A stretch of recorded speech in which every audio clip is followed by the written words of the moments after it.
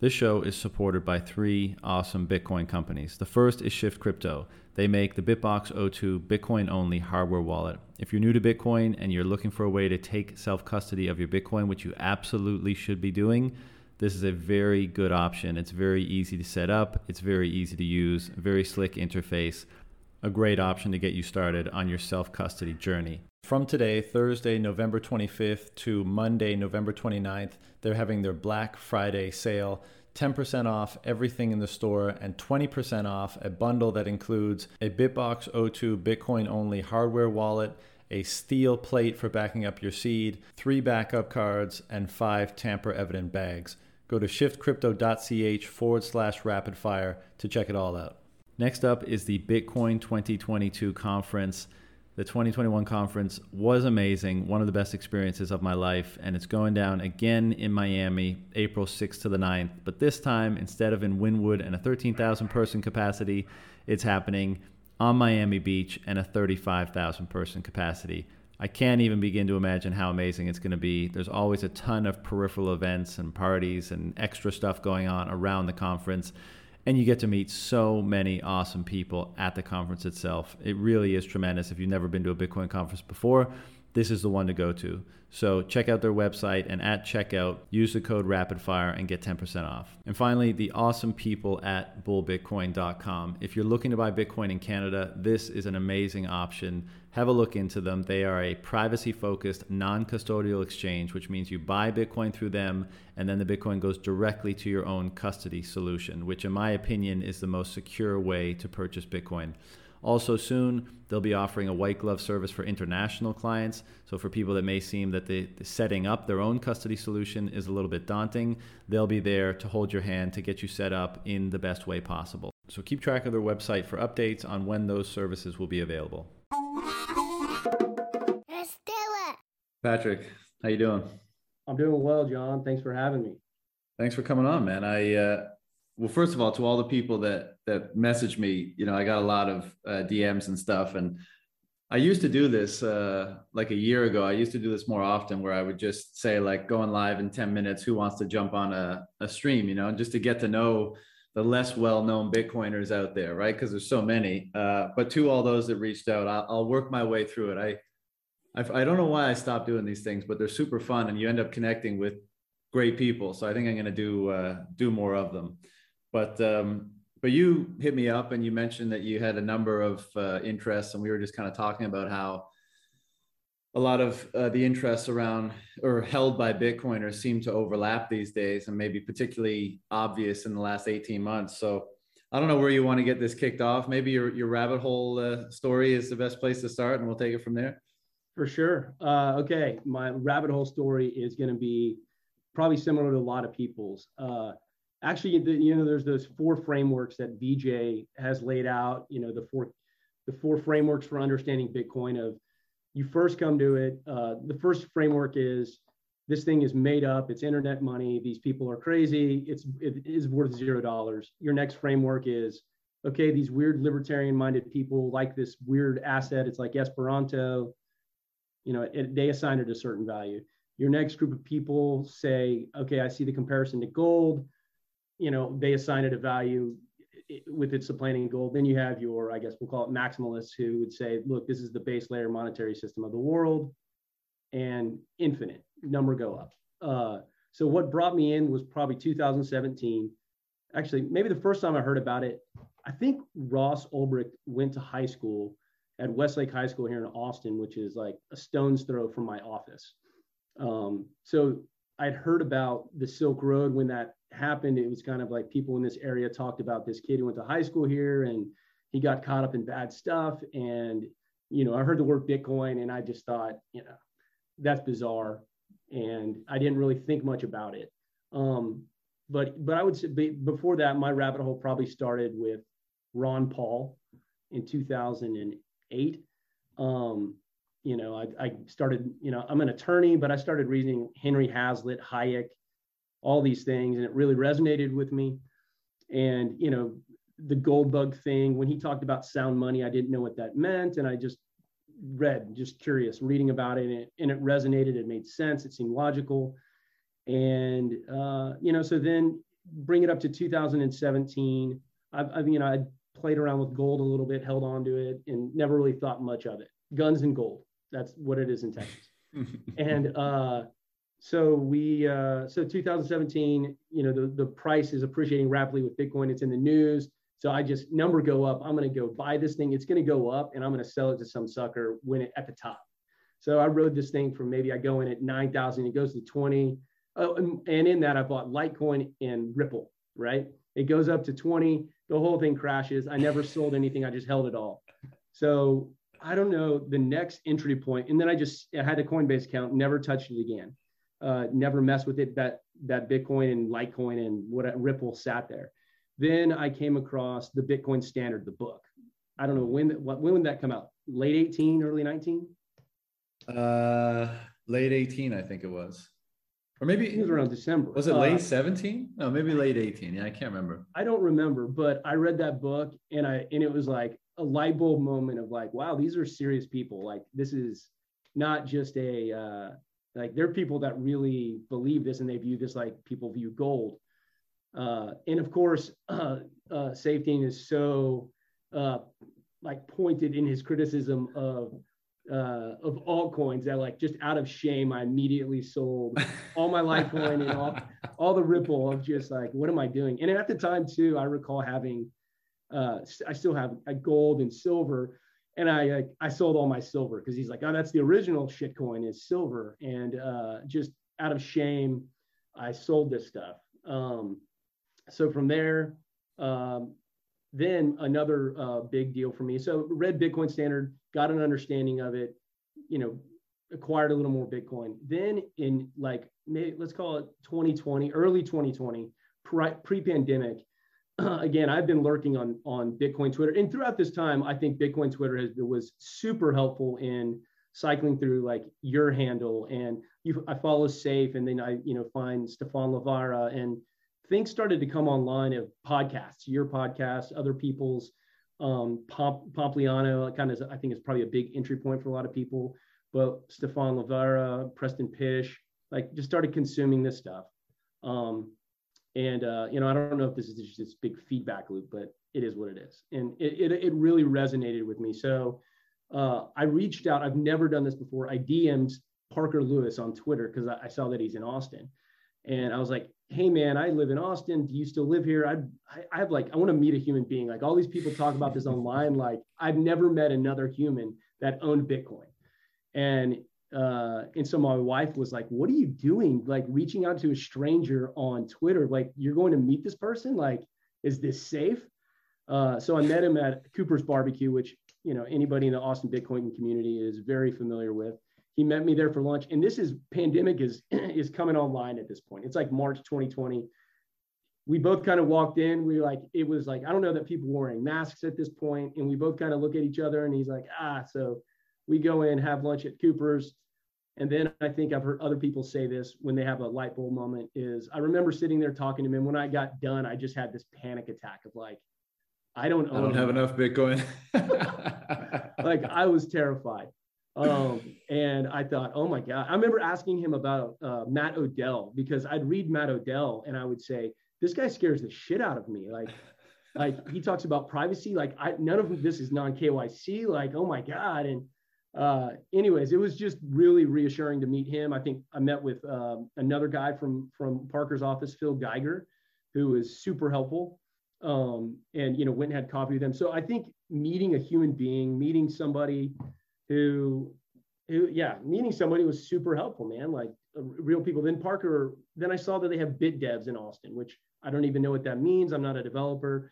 We go in and he says, come to BitDevs. Like I go to BitDevs in Austin. There's maybe, this is June maybe of 2020. So still like pandemic stuff in Austin, but to Unchained's credit, man, they still hosted this thing, like never stopped. And went there and there was 20 people there. I mean, you go there today and there's like 150. It's bonkers, right? So I think, and then of course, go through and read Layered Money. I read Andy Edstrom's book. I think Swan and Brady Swenson and Corey Klippenstein. There's just so much good content that wasn't there. And I think it's been tremendously helpful in pointing people so they can jump over, man, that like altcoin valley, the altcoin casino, right, that is so tempting to chase. Did you have to convince, I mean, what was, you're a rando on the internet asking Parker for lunch. Like, what was that exchange like? How did you convince him that, this was a worthwhile use of his time? What, dude, I mean, I'll tell you something else about him. He, let me see. I think it was immediate. He's like, sure, man. I'd love to meet with you. It was that simple. Then, so I met with him, and then and then I ended up becoming, like, full disclosure, a client of Unchained. And you kind of meet this community. Well, then I had told Parker, like, hey, I have a friend in town, another rando guy, finance guy, business school person. Would you meet with him? And Parker's like, yeah, sure. Like, no questions asked. This buddy of mine was like, man, I met your buddy Parker. I was going to go to lunch with, or grab coffee with him for like, 30 minutes. He's like, I've been here for 3 hours. Like, this kid's blowing my mind. And then more recently, I mean, again, so hats off to, I think Marty Bent has mentioned it, but like, Parker will red pill anybody, and like, without fail. So there's a member of Congress here in Austin who's got, we've got kids at the same school, and he, was like, man, in all fairness, like, I don't understand Bitcoin. I'm prone to support the people, but I don't know I support this community. I think, like, there's a lot of overlap clearly with us, but I don't know anything about it. What can I do? And I called Parker, and Parker, like, goes and has a 2.5 hour lunch with him. So it's like the bat signal. You throw up the Parker signal. It's like he comes running with the orange pill. It's tough. And then more recently, and again, I think this is to the point of, like, getting people who did I get? I got another guy, Cam Strami, here in Austin, to come and put on an event at my house. And so my wife is like, this is getting super weird. Like, you're hosting people at the house to talk about Bitcoin. But man, we had like 25 people show up, and then everybody just had a lot of, and so Cam presented for 20, 30 minutes, and then like an hour and a half, 2 hours of, like, I can't tell you how many people had these, like, oh man, I'm going to get him here. Like, I got a gotcha question. And you're like, man, this is stuff that they've been talked about for like 4 years. Like, that question's been asked and answered. But anyways, it was a good opportunity for, like, I'd say a third of these people own Bitcoin and didn't even know why they chased a number, and they own it. And I think giving a good framework for why they own it. And so anyways, it's been good. It's like, I think the Austin community is very helpful. Yeah. Well, we were talking right before we started about interacting with normie world, right? When the further you go down the Bitcoin rabbit hole, the more kind of divergent your typical mind, your typical thoughts are from, what populate maybe, someone in the normie world, because it's just so intellectually stimulating to think about all the different things that this thing is going to impact and influence and change. And like, as a Bitcoiner, you kind of become consumed by that, and all the regular chit chat just loses its luster, For sure. But you're in a great place, obviously, in Austin, possibly the best place in the world to at least be around, more Bitcoiners to sharpen, to refine your understanding. But you seem to have kind of taken the orange pill at an interesting time. How has the Bitcoin journey influenced your thinking on things, generally speaking, especially over the course of the last 18 to 24 months? I was just saying this to some friends the other day let's call them normies. Yeah. And so there's been a lot of space over the past 18 months, even, within friend circles, people have acted very different, anyway. So some people who I hadn't seen in a while, I mean, these are very dear friends. And I'm like, man, I think you're going to think I'm super weird now. So yeah, man, it really has. I think one of the most ground shifting things for me was, and Saif kind of talks about this in the book, is, as a Christian, I would have looked at the world and I would say, hey, look, all these moral ills in society, like, there's one answer, the God, that's your church answer is like, man, these people need the gospel.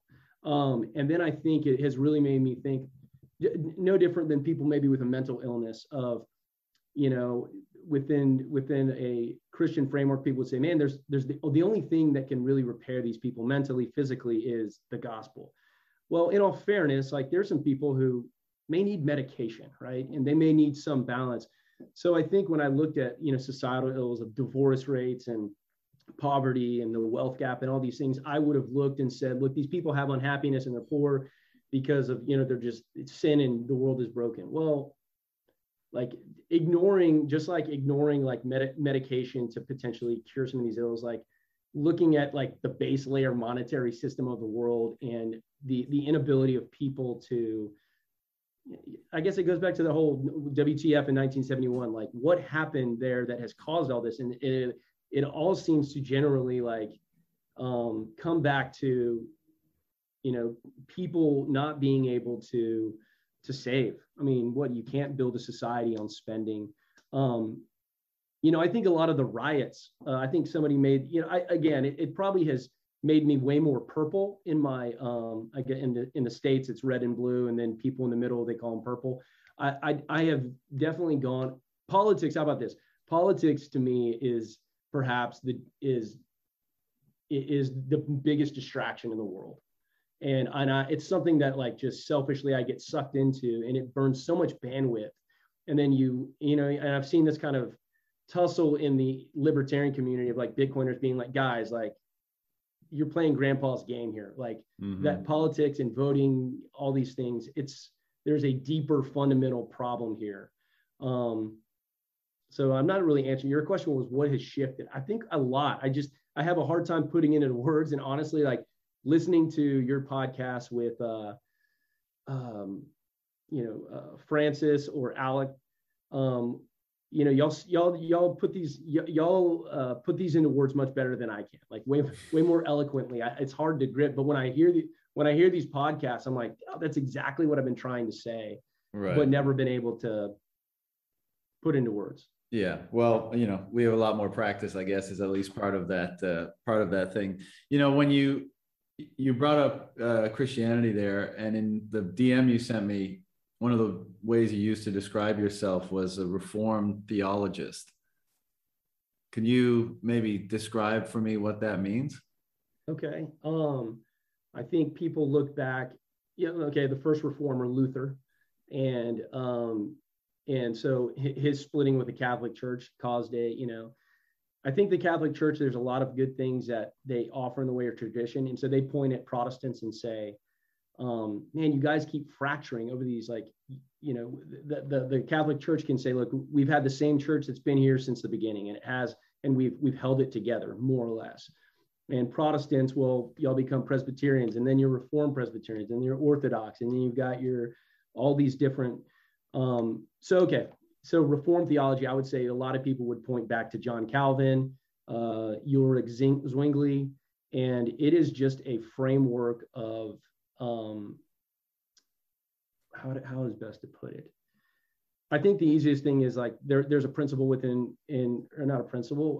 idea within Scripture of election versus free will, and there's this tension in Scripture of like, hey, Jesus says, I want everybody to come to me, but then there's some exclusivity, some exclusive statements of like, I'm going to separate the wheat from the chaff, and I'm going to burn these vines, and like there's some scary stuff in there.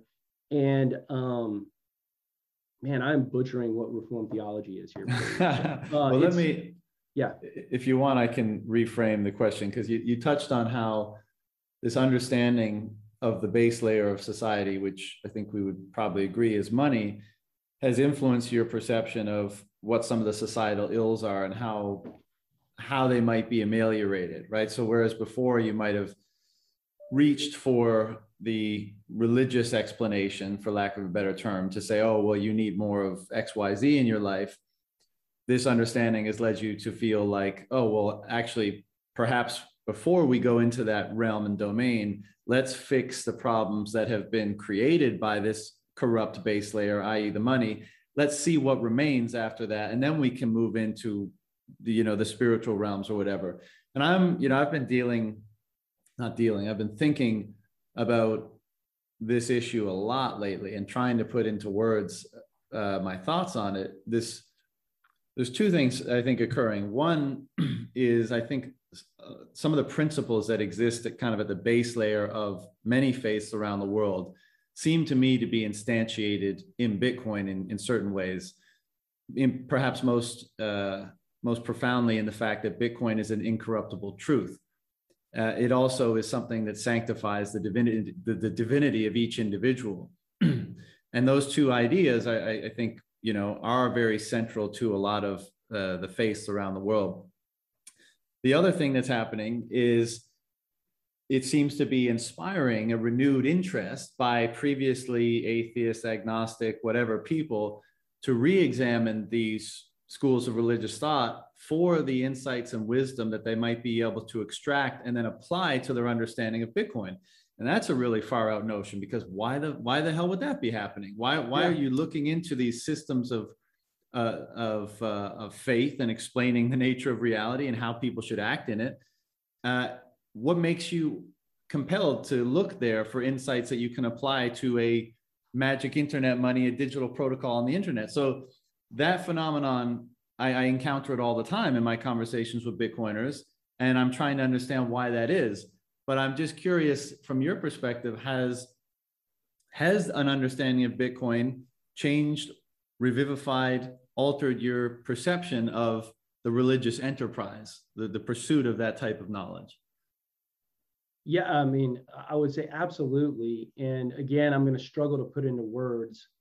But there is the, what we call the orange pill, or, the matrix red pill. There's parallels, I think, like the ultimate, so a Christian would say the ultimate red pill is resurrection, right? And so we would say, nobody examines the Bible like this, but let's say you start in Genesis and you read the Revelation book by book. It's a beast. It's maybe you get through Deuteronomy and you're like, I'm out. A tough read. So most people start in the Gospels. But if you were to start in the Old Testament, and throughout the Old Testament, there's prophecies about the Christ. And when you get there, it's much like in The Sixth Sense when you realize Bruce Willis is dead. You can't ever see that movie the same again. And so the Old Testament, so Christ dies, Christ resurrects. You can't ever read the Old Testament the same way you read it that first time, because people may disagree, but you're going to go back to the book of Isaiah and you'd be like, oh, they were talking about Christ, like all these things were fulfilled in Christ. So you can't go back and read the Bible. You can't ever look at the Bible the same again. It fundamentally changes your view of the world again. You can't ever go back and watch The Sixth Sense like you did the first time, because that first time you didn't know he's dead. And you go through and and you'll never unsee it. And so much like Bitcoin, once you have that panic moment of, oh, these are serious people, and this is a very real thing, and there are all these problems and ills in society that maybe I've attributed to other things, I can't unsee it. And it's hard to really put into words to other people, what they're not seeing. I mean, I think Parker was like, hey man, when you're bringing people here, if they're just like closed off to this idea altogether, like, and I know that Pierre Rochard and they talk about Bitcoin as a religion, but in the same way, like when you're evangelizing somebody, you're talking to somebody about a system of faith, if they have no framework or understanding to it, it typically is they've got to come to you. Like there just has to be a trigger point that they say, okay, I see what you're saying. There just has to be these trigger points that they're going to say, okay, John, I heard what John said about this, and but yeah, so has it made me re-examine these things? Yeah, I think people want things that are true, and there's truth within Bitcoin, right? Like it is fixed. There's no ruler, and there's a protocol by which we all abide. And again, I think it just causes how about this? Just like, as I re-examine all these ills, and so I had a very negative view of like the BLM movement, just naturally out of my political persuasions of like, these people are just violent thugs, and they, and there may be an element of that within them, but then you're like a more a more thoughtful way would be like, well, dude, what's really going on here? Or, that whole deal with the Capitol on January 6th, like, instead of just like wanting to, so I demonize BLM, like people would demonize the people. I'm saying like, what's really this unrest? And again, I would say the unrest is this, they don't know how to explain it. They don't know that their energy is getting sucked away out from underneath them and they can't get ahead. And so when you take that pill and you realize like, man, I had this framed all wrong. Here's one of the most bitter pills I've swallowed is I remember in 2002, 2003, we're going to war with Iraq. I'm from Texas. I had friends that worked in the Bush administration, like rah, rah, rah, let's go get these guys. And all those people, all those, degenerate hippies who are laying on Congress Avenue in Austin, and they were right and I was wrong. Like they got that right. And so that's a bitter pill for like a, white middle upper class guy like me to be able to say, man, I got that totally wrong. Like completely hoodwinked. And these people got it right. So what are some other things that like I have? I think it just makes me question more and more things. And so like the whole Corona thing, you're just like, guys, like go a couple levels deeper here, like start asking questions instead of just jumping to conclusions. And like Bitcoin requires more like a very inquisitive or a curious person. And it rewards like that curiosity and honest curiosity of trying to find something out. Yeah, I think that's part of the religious association, and definitely not all of it. There's way more to it. But part of it is that it somehow instills a fairly profound change in perception, right? And by whatever means that works, like whether it's such an unknown that it revivifies your curiosity to such an extent that it reformulates your entire perception, or at least a lot of it. Maybe it's that, maybe it's some other mechanism. But again, I think what I observe, and it applies to religious systems, it applies to trust in government, corporations, systems of thought, academia. I mean, this is the orange pill in saying that everything needs to be reconstructed rather, in my mind, because I allowed myself to be conditioned or convinced or otherwise misled on a lot of different things. And somehow this incorruptible form of base layer truth is the foundation upon which I'll reconstruct my perception. And that means everything's on the table, right? Yeah. It's not like I'm not making any assumptions about truth anymore. The base layer of truth has been established. Let's brick by brick reconstruct it. And so that means you look at government, you look at geopolitics, you look at medicine, you look at academia with fresh eyes. And when you do, in a world that currently the base layer is a corrupt base layer, well, what do you know? You come up with the conclusion that most of it is corrupt or fraudulent or dishonest in some way, shape, or form. And that's why Bitcoiners, I think, seem so divergent from the status quo culture. And I guess, technically they are, but not in the sense, like you mentioned, BLM protesters, for example. I think we'd all sympathize with them and say, we know that feeling that something is wrong, something feels incongruent, like, right. But they are probably latching on to a higher level symptom or assuming a higher level cause and reacting to that in probably a not super constructive way, rather than getting to the root of the problem and trying to fix it from there first and build up from there. And so that's what makes this all so interesting to me. It's like everything is on the table to be redefined and reconstructed now, which is somewhat daunting. But if you're a curious person and if you actually care, if you actually want to know how things work in the philosophical, economic, political, technological domain, few things could be more invigorating, because you're like, wow, like the world is renewed in a certain sense. Yeah. And you always hear the thing of like Bitcoin, like you just have to approach it with humility.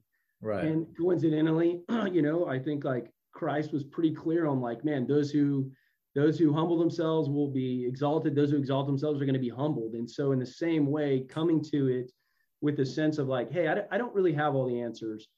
And take I think there was an article, I think it was called the why the rich yuppie elite don't get Bitcoin.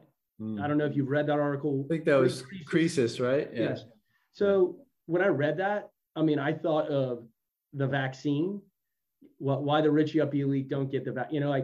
It's kind of that midwit, or why rich yuppie elite typically, don't get the gospel, right? It's always very poor. It's that the bell curve midwit. Right.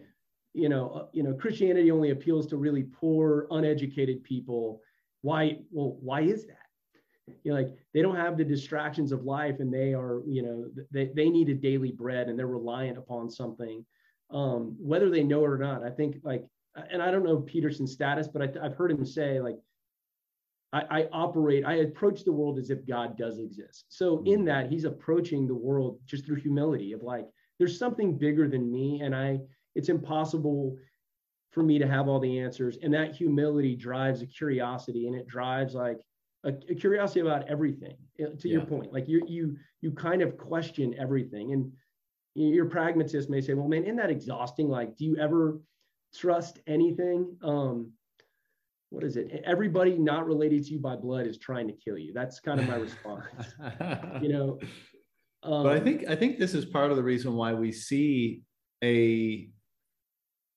and again, I'm generalizing, and some people don't like that, but a type of minimalization happening in amongst Bitcoiners, where you refine your life down to what is either known or of high value or very important, and everything else, whether because of uncertainty around its purpose or value, or because it's lower down on the hierarchy of values, it ends up getting pushed out. Now, in the financial realm, this is partially because, well, do I want that frivolous expense, or do I want more sats? Well, I want more sats, so I'm not going to, I'm not going to spend on that frivolous thing. But I think it also operates on let's say, a non-financial or non-physical scale, where because our minds are being restructured toward placing a higher emphasis on our own conviction around the truth of everything we engage in, it necessitates that we remove the things that are still highly questionable until such time we can revisit them and reintegrate them to whatever degree we think is rational or necessary. And this is kind of like the Bitcoin Zen meme or whatever. When the optionality for your future is stored in an incorruptible manner that is going to be there for you, and as a result, your anxiety toward the future is dialed down, right? You don't have as much uncertainty around the future. And then you're able to focus on the things of higher meaning and value in your daily life.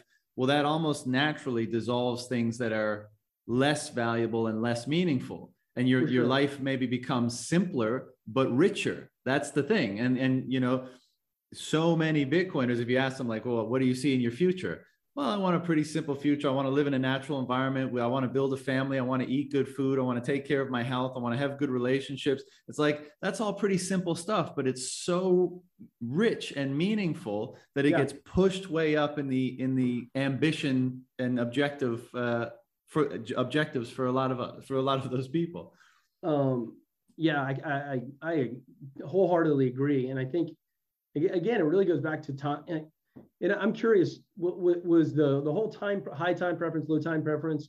Was SAFE kind of the first to put it in those two terms? The principles have always been around, the marshmallow test. Yeah, but I honestly don't know. Yeah, the way it's referenced now, everybody who says high time preference or low time preference invariably has read that book. So that's what I would put it with. But to your point about, hey, what are the things you aspire to have? The things of lasting value and meaning, as opposed to whatever's cheapest on Amazon at the moment. A question I've thought about is what was the last purchase I made that, man, I'm going to give to my children? I think we consume so much. I've got three girls. We consume so much. How do we what's going to last? And I think that is what I'm more drawn to. And, when coming from a system of faith, obviously what's lasting to me is a relationship with Christ for my kid. That to me is preeminent, right? Beyond that, I want them to be resourceful kids, things that add value to other people's life. But a kid that's never going to ask how to do something, they're going to at least tinker and try to figure out first. That to me is like I want those kids to be like, hey man, those kids those kids love Jesus, and those kids they're resourceful and they're Bitcoiners. But I think that is important of building these things. Now, are you a hunter? Am I right on that? I've hunted. I went on my first hunt 2 years ago, I think. Okay. It's something I'd been putting off for a long time, but I will be for the remainder of my life when given the opportunity, for sure. Yeah. So when you go through, man, I think this is so deep seated, and I think when you've had, is it Joel from Untapped Growth? Yeah, dude, your interview with him, perhaps it was a big eye opener. I sent that thing far and wide to a lot of people because not even just the Bitcoin principles, but just this idea that, man, our separation from the natural world has fundamentally shaped how we view life altogether. And man, you look at the parables in the Bible, and you plant a seed, you water it, you nurture it, and in due time, somewhere down the road, this will bear fruit. And so there's just a long time, as opposed to, man, you can get fresh strawberries year round anywhere on the planet through Amazon. There is no sitting and waiting. And where do steaks come from? Steaks come from the market. No, do they come from an animal that had to give its life for you to eat? And you've got to go and sit and wait. And you're taking a life to add to the flourishment of life. And there's just this connection that's been severed, that I think really fundamentally the sacredness of life. We don't value animal life. Man, look, if you don't value human life, you're not going to value animal life. And there's just this warped circle that I can't quite put into words. I think that is I couldn't agree more. Our technological mastery and the conveniences that it's established in our life have in many cases removed us from meaning, right? As you say, when you can go into a grocery store and pick up the strawberries or the beef or whatever bullshit, cereal or whatever the hell else it might be, and be completely untethered from an understanding of where it comes from, the sacrifices involved, the time, the energy, the labor, the miracle of life that's involved in all of that fundamentally, and the meaning that's attached to that. When you're totally cut off from that, I feel like we end up in fiat world, like we always talk about, right? Fiat world is that world that's so detached from the meaning of the things we engage with. And as a result, people end up living meaningless lives or less meaningful lives. And I think hunting is, and again, one of the reasons why I think it's making having a resurgence or emerging in the consciousness of Bitcoiners, is because it's you become face to face reconnected with that sacrifice. And to me, what it instills is not only are you taking responsibility. Well, let's say more than the animal lived a nice, natural, healthy life, wasn't in a feedlot, all that kind of stuff. But I don't want to take life unnecessarily. I value life, right, and I think life is beautiful. But if I'm going to do it because I believe it's the best way to sustain my life, implicit in that is an assumption that my life is worth sustaining. And I want to prove that assumption correct. And the only way I can do that is by being extremely grateful for the sacrifice that the animal made, and then making sure that in my life, this might sound a bit cheesy, but how do I prove that it was a legitimate sacrifice to be made on behalf of the animal? Well, I think I have to bring into the world more goodness than, let's say, the animal could have in a kind of a weird way. I have to amplify the the goodness, the divinity, the life force of that animal through me in order to justify that sacrifice. Yeah. I mean, here's peak fiat is in my home, in my bedroom, my wife, we have a zebra like throw rug. Like, first off, I don't know if this thing's even real. Secondly, it's just like, I didn't kill this thing. God knows where it came from. Like that it came from, you know, I think they say there's more zebras in Texas than there are, you know, there's all these exotic animals in Texas. There's more here than there are in Africa. Right. But it just is this reminder to me of like, I didn't kill this thing. Like, I walk on it every day. Like, what am I doing? Like, this is just silly.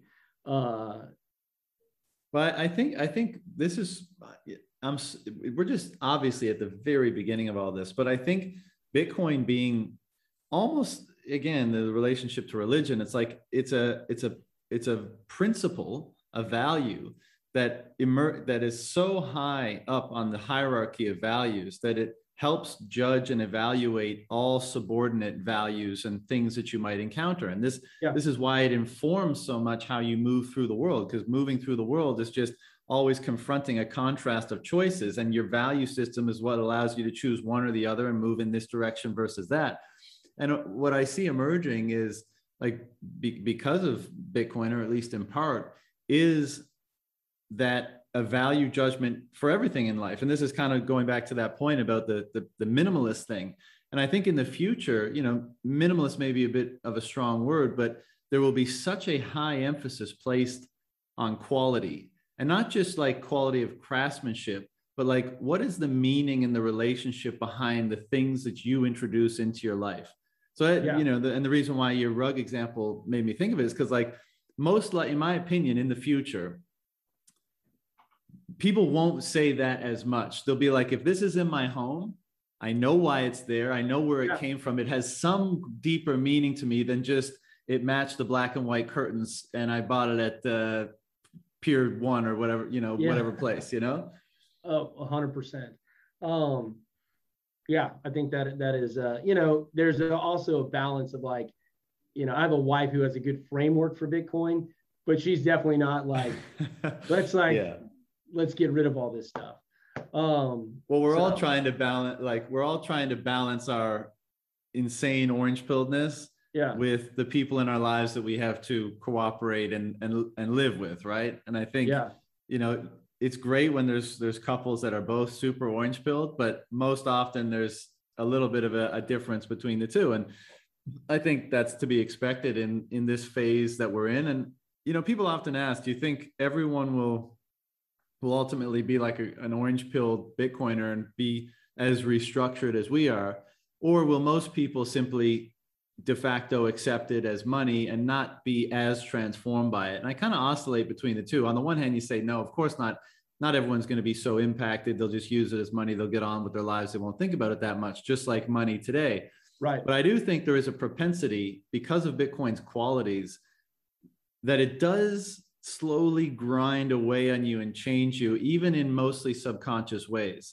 So a lot of people, I mean, I guess ultimately I think not everyone will become like a super orange pill Bitcoiner, but I do almost think some impact of using a sound money and the relation and how it changes your relationship to value and your relationship to the future. I think that's almost inescapable, that it will nudge you and shape you in certain ways.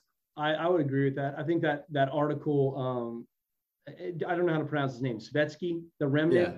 Yeah. I mean, I think Svetski, The Remnant. But that article on The Remnant, where he talks about Isaiah's job, man, I think that resonated with me in that, like, so I may fall in the camp of, like, I think he ultimately says in that, like, everyone's going to use this. Like, they'll just never know they're using it. They don't have the curiosity or the patience to, like, really deep. I mean, who says this? Like, maybe it was Saylor. He's like, do you think these people have spent more than an hour researching this stuff? He's like, man, I've spent thousands of hours doing this. Like, he has a deep understanding. I put myself into hundreds of hours. It's, you know, of reading about it.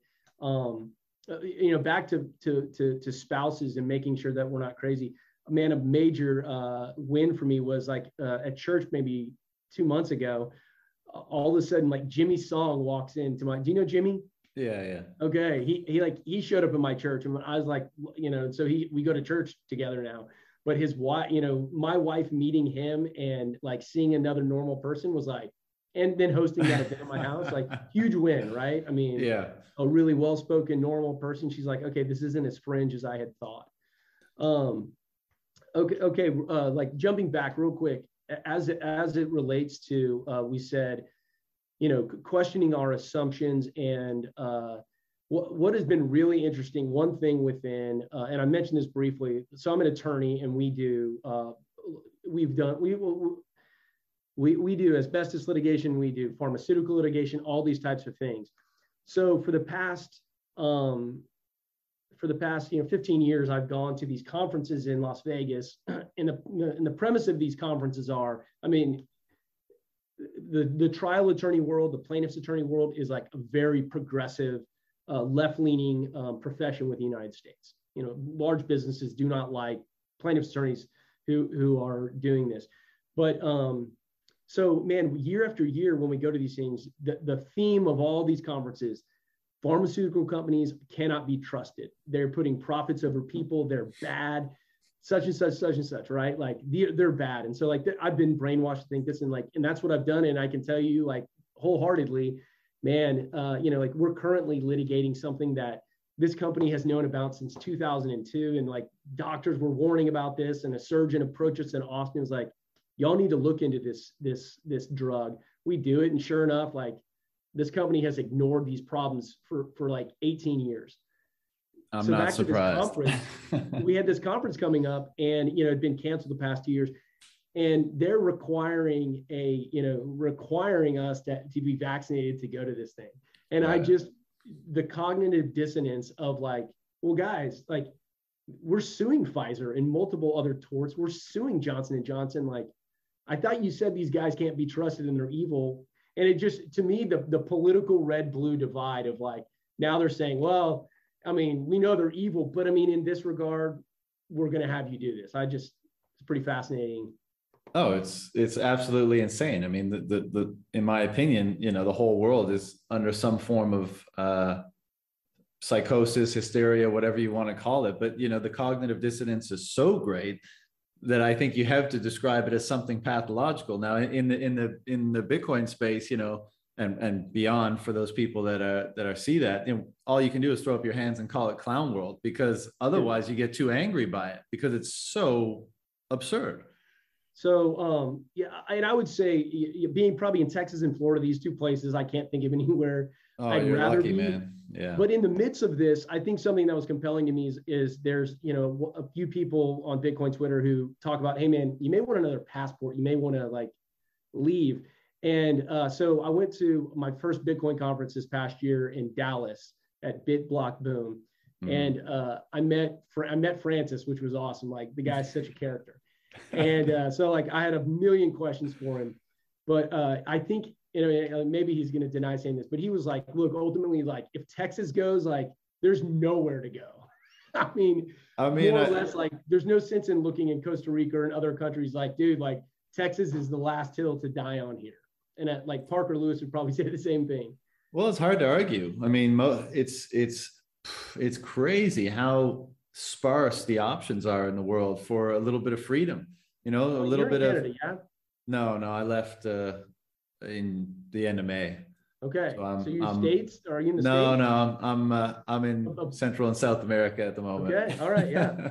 But it's true, man. Like, I mean, if all you want is a little self-determination in this life, which I don't think is much to ask, you got to be in Texas, Florida, Idaho, Wyoming, red state US right now. Yeah. And even those places, I mean, they're coming for you, and it's good that there's it's good that some people are standing up for freedom. And in the US, I mean, this is somewhat of a contentious issue. Well, it's a very contentious issue all over the world, but it's amazing to me. Well, and people don't realize the importance because there's so much hysteria going on and psychosis of various kinds, but people don't understand the importance of the ability of the citizenry to resist the government. right? Yeah. And that's why the Second Amendment is there, right? And so even though you have all these checks and balances and perhaps the most brilliantly constructed system of governance ever, there was a recognition it can still go astray. Yeah. And if it does, there needs to be a final check on the balance of power of government, and that is an armed citizenry. And every other country in the world, pretty much, I can't think of any that have as liberal gun rights and laws as the United States, seem to discredit that notion and believe that it's not very important. But red states in the US, Texas being perhaps chief among them, do get it. And I think that's why freedom-loving people that desire freedom and understand the importance of freedom are flocking there right now. And so I think Francis is probably right about that, because everything else is let's put it this way. Rights aren't rights. They're temporary permissions unless they can be defended. If they can be defended, then they can be maintained. But if they can't be, then it's possible that they're just temporary permissions. Okay, yeah. So the Ernst Younger, how about this? To that very point, I saw this morning. Long periods of peace and quiet favor certain optical illusions. Among them is the assumption that the invulnerability of the home is founded upon the Constitution and safeguarded by it. To your point, in reality, it rests upon the father of the family who, accompanied with his sons, appears at the threshold of his dwelling with an axe. You're right. And now I do wonder, if, I don't know, I genuinely that remnant thing struck me because you'd be shocked how many conservative-minded people. I mean, granted, I'm in Austin; it's a little more progressive, but really conservative-minded people just willy-nilly. I don't know. I don't know. I think that willy-nilly what? Just willy-nilly. We're didn't ever give it a second thought. These are people who who even had COVID, right? They were sick, and then once that thing came around, they're and it wasn't done because I really think I need this. Overwhelmingly, the sentiment was it'll make things easier. I'm man, I don't know. That just struck me so bad.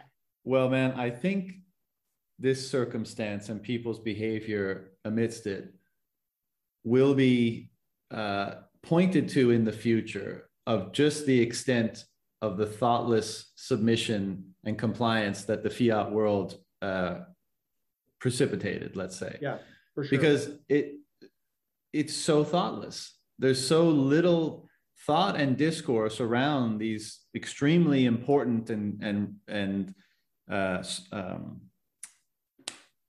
these extremely important decisions. And I mean, we exist in a world where the discourse, the questions are no longer even allowed. I mean, how many more red alarm bells do you need when asking the questions and having the discourse is no longer permitted? I mean, that should tell any even partially thinking person that something has gone terribly awry. And yet, seemingly, a huge portion of the world has absolutely no problem with it. And not just no problem with it, but is happy, even enthusiastic, to jump on the bandwagon to condemn the desire to have dialogue around the most important decisions we make as individuals and as a society. That's when you know things are dangerously wrong. I think there's the Australian. I never know which, how that works down there. There was the most recent one where he was saying, "Hey man, if you're vaccinated and you're against mandates, you're an anti-vaxxer." Man, with full crazy in his eyes, right? You could tell this person. Yeah, exactly. It's unhinged, and it really unhinges people. And so, how to navigate all that? I mean, I tread lightly because again, people don't think clearly on this stuff. I think you have to be a thoughtful operator in this period of time, because it is a very precarious time, and it could easily become a very dangerous time. And being considerate about how you maneuver through it is very important. I mean, again, to Francis's point, I mean, I think you're in the best possible place you could be for many of the reasons we covered. But a lot of people don't have that advantage or that option. And, you know, there's obviously a scrambling going on to try to preserve freedom and promote it in various ways. But let me ask you this, because tied up in all this, and I've talked about this a little bit on the pod and experienced it on a daily basis myself, like there's this extreme hope, right, that is represented by Bitcoin and what it can foster for the future of humanity. Simultaneously, there's a growing recognition, not that, I mean, we all had always talked about this, but like realizing you're in the transition period, going from, you know, a world full of dishonesty and lies and fraud, et cetera, to one more grounded in truth, and ultimately far better on the back end, more peaceful, more prosperous, all that kind of stuff that we often talk about. But it's almost like we were conditioned, we grew up, we developed in, for a broad term, say the fiat world. Yeah. So many of the signals that we've used to construct who we are came from the fiat world and were somewhat distorted, perverted, however you want to characterize them. And as a result, we as individuals are not who we might become in a different world, in a different culture. And so I think, at least from my perspective, what I'm experiencing now is, even, you know, and I've lived my life trying to, well, align with truth and freedom and construct my own perspective and reduce the degree to which I've been susceptible to conditioning, but you can't eliminate it entirely. And what I'm feeling is like, wow, I'm not yet prepared for this degree of chaos, let's say, but I recognize that if we're going to see this through to the other end, we probably will have to adapt and deal with the frustrations, the anxieties, the discomfort of becoming different people on the other side of this, such that we can build or be a part of a more, again, lack of a better word, sane world. Like, let's say a hyper Bitcoinized world. Like, what I'm trying to get at is the emotional tension involved in what's happening right now, you know, seeing a brighter future, but also witnessing, you know, let's say the collapse of the existing world to varying degrees. For sure. You know, and I would say, you know, contrasting, you know, not that I ever went to a gold conference, but gold bugs with Bitcoiners, and everybody says this, is like Bitcoiners are hyper optimistic about the future. And, you know, gold bugs, and maybe it's just because they're older people, I don't know, but, you know, they're just dour, and they're like, well, you know, our best days are behind us, and like, at least we'll have gold and like guns and we can just survive. I'm like, dude, I don't like that future, man. Like, I know. Like give me something to aspire. Like, I've got kids, I want to hope for something better.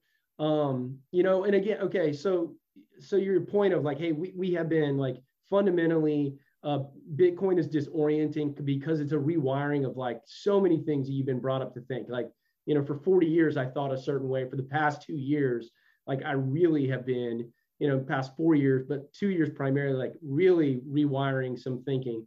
Right. And so here's a question for you. In fear of not getting too like confirmation bias, because again, you know, the Bitcoiners, we all listen to a lot of the same stuff. Yeah. What are, and I try, you know, I'm trying to go back and think, what are some things you got dead wrong? You know, like, and I'm not even talking about life issues, but like, here's something stupid. Like, I remember the first time I ever heard about someone owning a Kindle and reading a book on a Kindle. I was like, that's the dumbest thing I've ever heard. I would never do it. Now that's what I read, right? Or you want me to hop into an Uber with somebody who like is driving around in their car? Like, that's ridiculous. And, you know, I was dead wrong on that. And are there, you know, because I think I view Bitcoin as one of these things of like, the people that don't get it, I'm like, dude, you are just so wrong on this. Like, and I'm so right.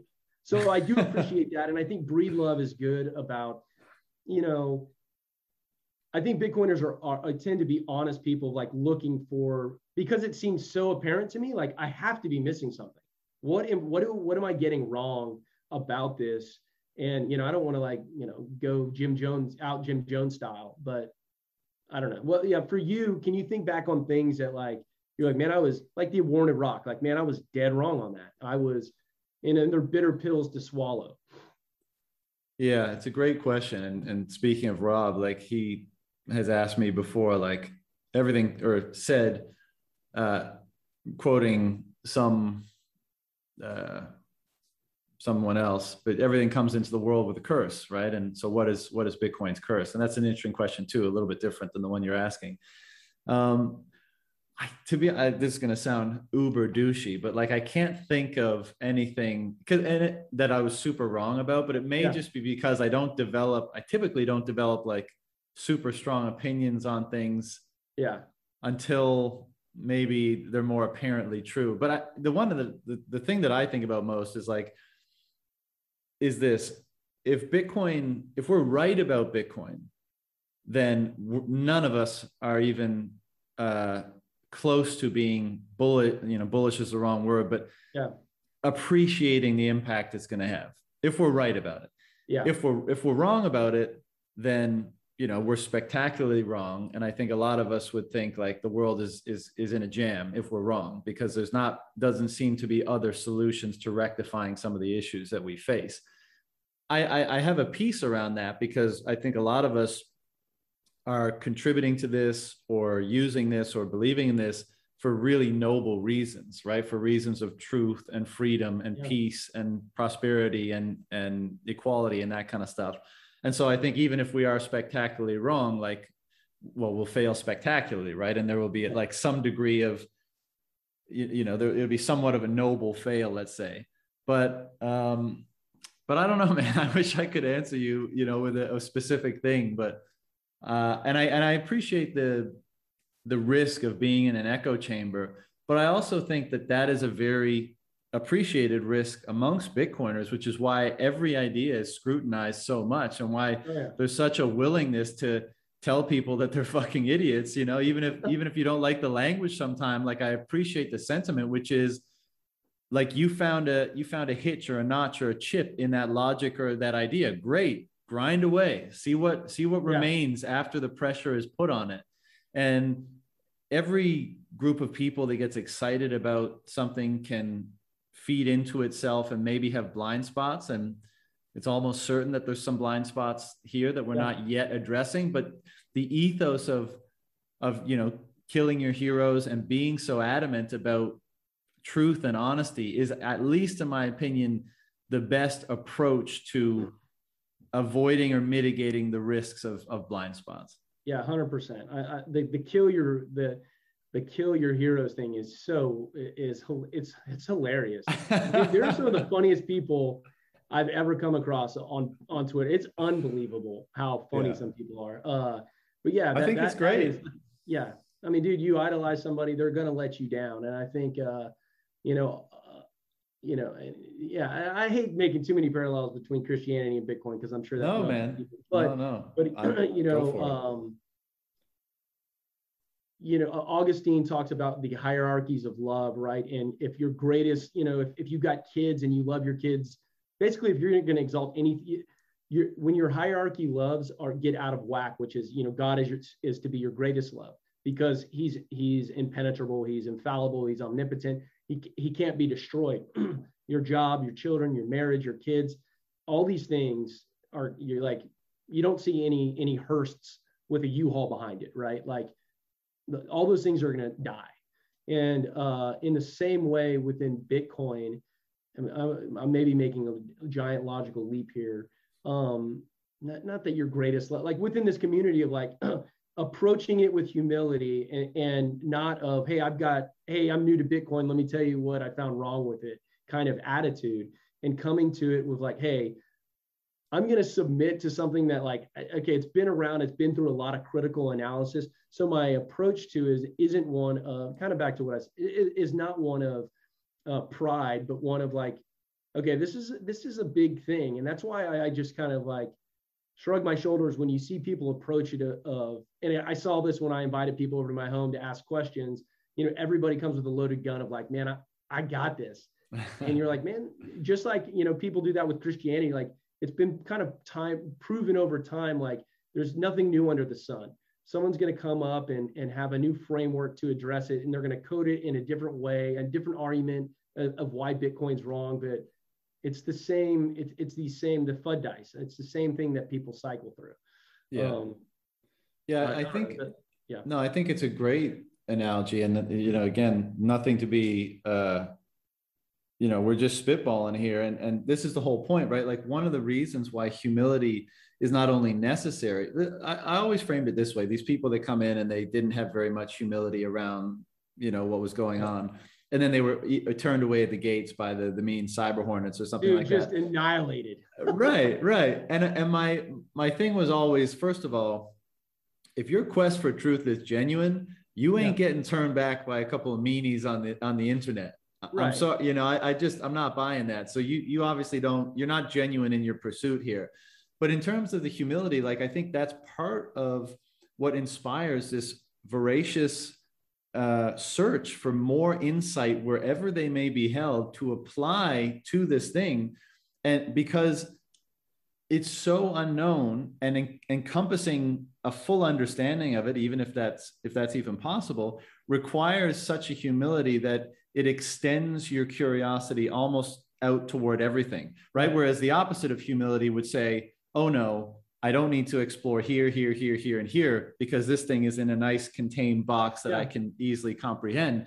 And, you mentioned, we're talking about very big subjects here, and obviously I hope my musings on it don't insult your faith or anything like that. No. But you could say that, like, God is love, God is truth, God is the source of meaning, and therefore a relationship to that is a genuine relationship to that is imbued with those things, right? It kind of comes from those places. And I'm not equating Bitcoin to God, but I think that the fact that it ascends the value hierarchy for people, at least in relation to how they value their time, their energy, their visions of the future, and how much, as an instrument, how much meaning is imbued in it for what it may be able to foster in terms of an individual's life and humanity in the future. Like, I think there's an interesting relationship that develops there that is not dissimilar, if not in kind, but in how, like, a certain transmission takes place from the entity or the idea into the individual. I don't know if that wasn't articulated super well. I follow, and I don't take issue with that at all. So, you have this whole argument gets cycled around with, like, the toxic maximalists and people who are like, hey, we want to be as loving and kind as possible. So, your maximalists will kick down in, hey, like, basically, hey, we're not going to debate this idea because we've debated it 100 times. Like, and these people are like, well, that's not very kind and loving way to behave. Man, that same thing goes on within churches, right? So your far right wing would be, so there's an author or a pastor in New York called Tim Keller, and he's like, God is truth and love, and so truth is harsh, and so Christ spoke, and, like, he said some harsh stuff, and the Oprah Christianity of the world, the love element is all they highlight is just like, oh, how accepting and loving and all these things. Like, we're going to kind of flip over all that, like, judgmental stuff in the Bible, like, ignore it. And these people may only highlight the judgmental element, but really, and it seems like a contradiction, but God is both of these things. Like, like he hands out some very hard truths, but he does it in a loving way. And I think in the same right, within the Bitcoin community, and, like, I take no issue with the toxic maximalists. Like, if I had a more of an online presence, that's what I'd probably be with. Like, dude, we've debated this, like, multiple times. Like, please just go away. And so you do have this weird balance, and, like, hey, well, we need the freedom to be able to evaluate this. And I get the toxic side saying, like, guys, like, all you're doing is you're creating a distraction for a bunch of people who are trying to find their way. Very much like Christianity. Like, these people are trying to find their way in the world, and you're polluting it with, like, you're polluting their mind with doubt. And Philip Morris, the cigarette company, they're I think it was McKesson or Kinsey, whatever, one of these companies, when they were getting all this information was coming about cigarettes being carcinogenic, right? that it causes lung cancer. And so Philip Morris had their doctors, their surgeons go in and look at this, and their experts come back and say, yeah, man, like it's pretty clear, like the science is clear, like smoking causes cancer. And they're like, damn, so we can't say it doesn't cause cancer? They're like, no, you can't say that. They're like, but what if we said maybe it doesn't cause cancer? Like you're just creating doubt. And it's a way for them to get their nose under the tent.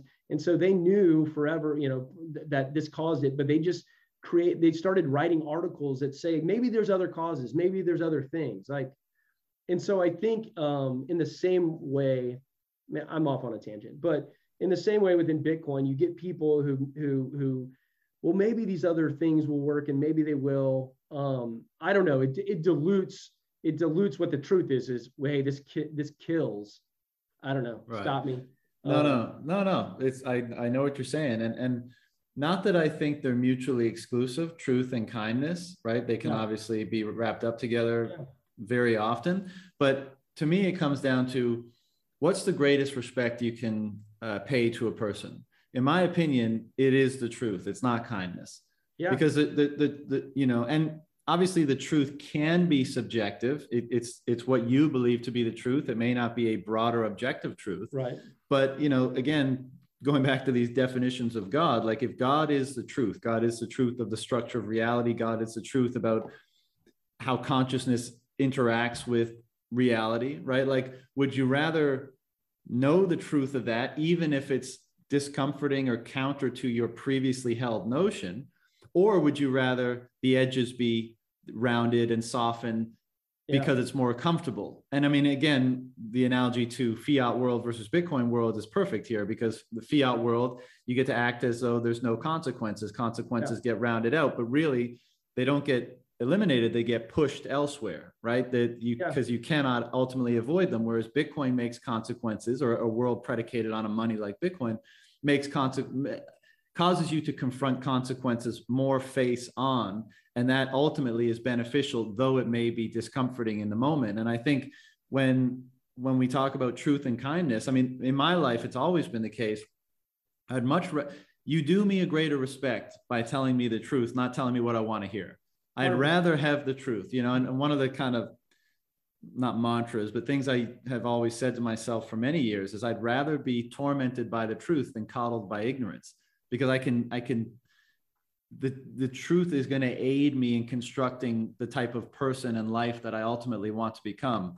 The nice, comforting words aren't going to do anything for me. They're going to, if anything, they're going to push me further into delusion. And I want to get out of delusion and into a greater clarity of what is. Yeah, it's like you see that with addicts, right? Like, how does a family deal with an addict? Like, are you going to do the hard? That's why, because these are your children. Your child is suffering from an addiction. Like, you can love them all you want, but it may kill them, right? And you've done the right, you've done the kind thing, but it ultimately killed them. And a hard truth, is ultimately going to be what they need to flourish, or cut ties. So. Yeah, I think, just a couple more for you, man, and then I'll let you go. But do you think, well, two things. I mean, the line of work you're in, and again, I don't know how much you want to go into this, but I'm kind of thinking there might be a lot of work because of the current thing happening in the next year, 2, 3, 5, whatever it ends up being, because, you're probably just as aware of, the type of injuries occurring as I am. And I suspect that'll be an issue at some point. But the other thing is, has the last 2 years, as you said, how Bitcoin has started to reshape your perception, has that caused any desire or change in how you approach your career, and like any thinkings about how you might move forward with it? No, it kind of fits it. I think I'm a person with some very conservative leanings, but again, I work in a really progressive profession, and so my colleagues are like, I can't believe you're conservative. My conservative friends are like, I can't believe that you're a plaintiff's attorney. So I think it's contrarian in its nature. But to your point about will this turn into what's going to happen. Like I've had plenty of people reach out to me, people, the basic stuff of like, hey man, I'm going to lose my job if I don't get this. Do I have any? Well, Texas is a right to work state. Like, man, unfortunately, like you don't have any recourse. And will this turn into, I think, and again, I have not really researched it, but to my understanding, they have like massive liability waivers on this. So will they ever, will there be an accounting for, people that, suffered a heart trauma, heart attack, died? And I don't think there will be. I genuinely don't. I think people have so lost their minds with this that, man, when you have the very profession that goes after these companies, kowtowing as it relates to this, and I don't think there won't be an accounting. It's crazy. Yeah. Well, I mean, and it's such a massive industry. I mean, even before all this, oh my gosh, that government in many ways is captured, at least as far as I can tell, like by the obscene money that this industry can throw out and capture members of government with, So again, this conversation doesn't happen in the public, but if you care to look, it's obviously there. Right. Yeah, I think the hypocrisy on from both left and right, like obviously the right in this country has been very protective of the pharmaceutical companies, in the left very critical, and then on this one issue they've completely flip-flopped. Where the right is now like, man, these pharmaceutical companies are making a profit, and they're like, well guys, this is what they've been doing, this is how they operate, and the left saying, well, they're they have our best intentions at heart. Like, guys, like we've known that they haven't. And, being able to recognize that. And I think that, again, to me, I start with the premise, and just like, of very much the Reformed faith of like sin nature. Like, we are all deeply hypocritical and have massive blind spots, but, and we don't know what they are. That's why they're called blind spots. Right. And, with having an inquisitive and like the Socratic mind to walk through presumptions you have. And this is very much a Bitcoin thing of like, why, just continuously asking why, and peeling back the onion on things. And yeah, it has changed friendships in a way of, to your point of, there's an author named John Eldridge. He wrote a book called Wild at Heart, and it was a Christian book, but the framework is, I think, people would call it toxic masculinity. He was like, look, the church has emasculated men over the years, and, every man needs a dragon to slay. Every bride wants a knight in shining armor. And so we've lost that sense of it. And so when I talk to people about Bitcoin, and they say, that's just pie in the sky, like you're talking about something like, you're talking about unwinding the very fabric of society that we're built upon. And I'm like, yes. Of course. Like, you don't want to go do this? Like, and they're like, oh, it just seems like a lot of work, just like, it'd be so hard. I'm like, dude, you and I are not going to be in a foxhole together. And yeah, like, you want to be around people that have like grand ambitions, and like, who doesn't want to like, wield a sword and like try to do good. Yeah, man, like what we aspire to do and what we think this can be is like, it's fucking huge. It's awesome. Who don't want to be a part of that?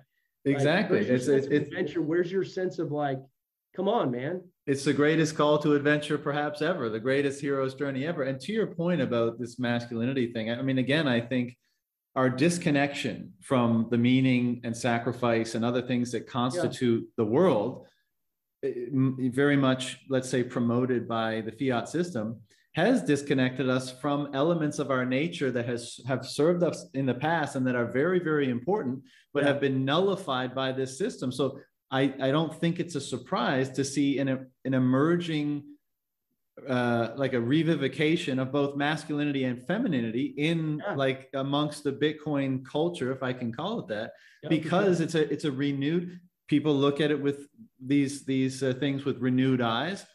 They reconstruct what it means to them, and then they try to integrate what they find into their own life. And what do you know? These kind of like, archaic or traditional or archaic's the wrong word because it has a negative connotation, but like a reappreciation for the differences between men and women and the value that they uniquely have and how together they constitute something greater than the sum of its parts, culminating perhaps in life and family, etc. And that's the most important thing there is. 100%. Right. Yeah, and the complementary nature of man and woman to produce flourishing. Like it's biblical. It's just like, it is what it is. And I think every system of faith coalesces around that, of like, that is what life is. And that's the only way for life to advance. You know, and it's been maligned. It's been both maligned and because of the pressures and anxieties that the fiat system imposes, the constant deprivation through the siphoning away of wealth and savings and security has disincentivized, you know, that whole process, right? Not only just expression of masculinity and femininity, but the disincentivized bringing more humans into the world because there's a cost associated with it, and people are less and less perhaps willing to bear that cost. And if they do anyways, if they do, let's say, irresponsibly, the environment that is created for, you know, those new humans entering the world is not ideal, right? And I think this is again why we talk about the strong families a lot in this space, right? And what that means. And again, we're going to take all the stuff from traditional definitions and hopefully we're going to add something unique, you know, something that Bitcoin allows us to access for the first time. And again, what's more exciting than that? What's more important than that? Yeah, no, I mean, like, and again, people that wouldn't want to get on board with that, you're just like, man, like, I thought we had a lot in common. I don't know that we have a lot in common. Yeah, I mean, there's a group of guys that I met, like, I've got to be good buddies with a guy out of Dallas that we're on a text chain now together, an older guy out of Houston who's, you know, fat, you know, hyper smart, but, you know, once you find like-minded people, like I'm on a text chain with these guys who, like, I've only met at a conference, and like, we're texting constantly with one another because there is just, you want to be around people who share and who aspire to these things. And, it's an inspiring community. Yeah, the conferences are so great because you're kind of on the same wavelength with people and you connect immediately. Patrick, I'm going to let you go. I got to ask this one last one. You take as much time as you need to answer it. But has learning about Bitcoin, and you know, because you're in the legal profession, has it changed your opinion, appreciation, respect for the law in any way, in how law is constituted, the role it plays in society, that kind of thing? I know it's not necessarily a short question, but take it for whatever you like. Yeah, man, I think I don't have a good answer for that. I think I don't know that it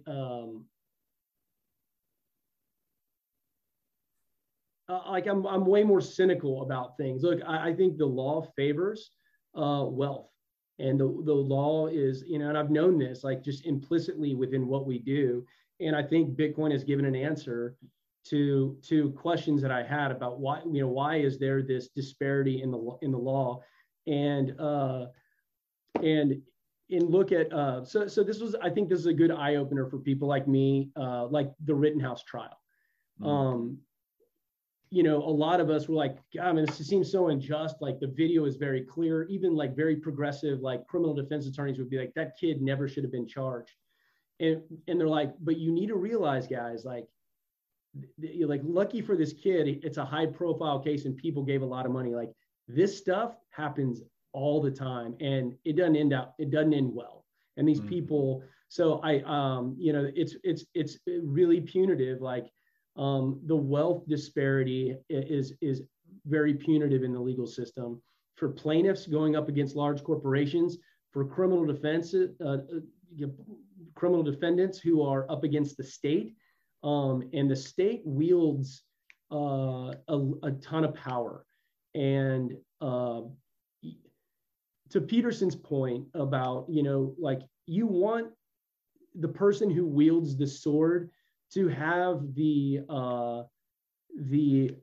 ability, like, to have the demeanor to like sheath the sword, like, right, and not wield it unjustly. And, so yeah, I mean, it has reaffirmed my view that like they're within the law, that like the fiat system has infected the law from, those with means and those without means. And you look at the way bank fines, all this is within the legal structure, and those with means, like they're going to do well. Those without means, it's like disproportionately punitive to those without means. So yeah, I mean, like it has absolutely infected that, and there's just that any attorney would tell you that. Yeah, I always thought that quote from Peterson was great. I think he got it. His interpretation of the meek shall inherit the earth is not that the weak shall inherit the earth, but those who know how to wield their swords but keep them sheathed will be the ones that inherit the earth. Yeah. And again, I mean, this is why I think, again, there's this ethos of being formidable within Bitcoin. It's like, be formidable in your finances, in your body, in your health, in your family, in every way, and then use your force as judiciously as possible, right? That's the best way to construct a life and a culture and a civilization. And I'm hoping that in the future that we're headed towards, there'll be less of what you just described and more, I guess, of what I just described. So, that's part of the journey we're all on. Patrick, this has been super fun, man. I'm sure we could go on for hours, and hopefully we will sometime, but I know you got a day to attend to, so I'll let you go for now. Was there any last words anywhere you wanted to direct anybody or anything like that?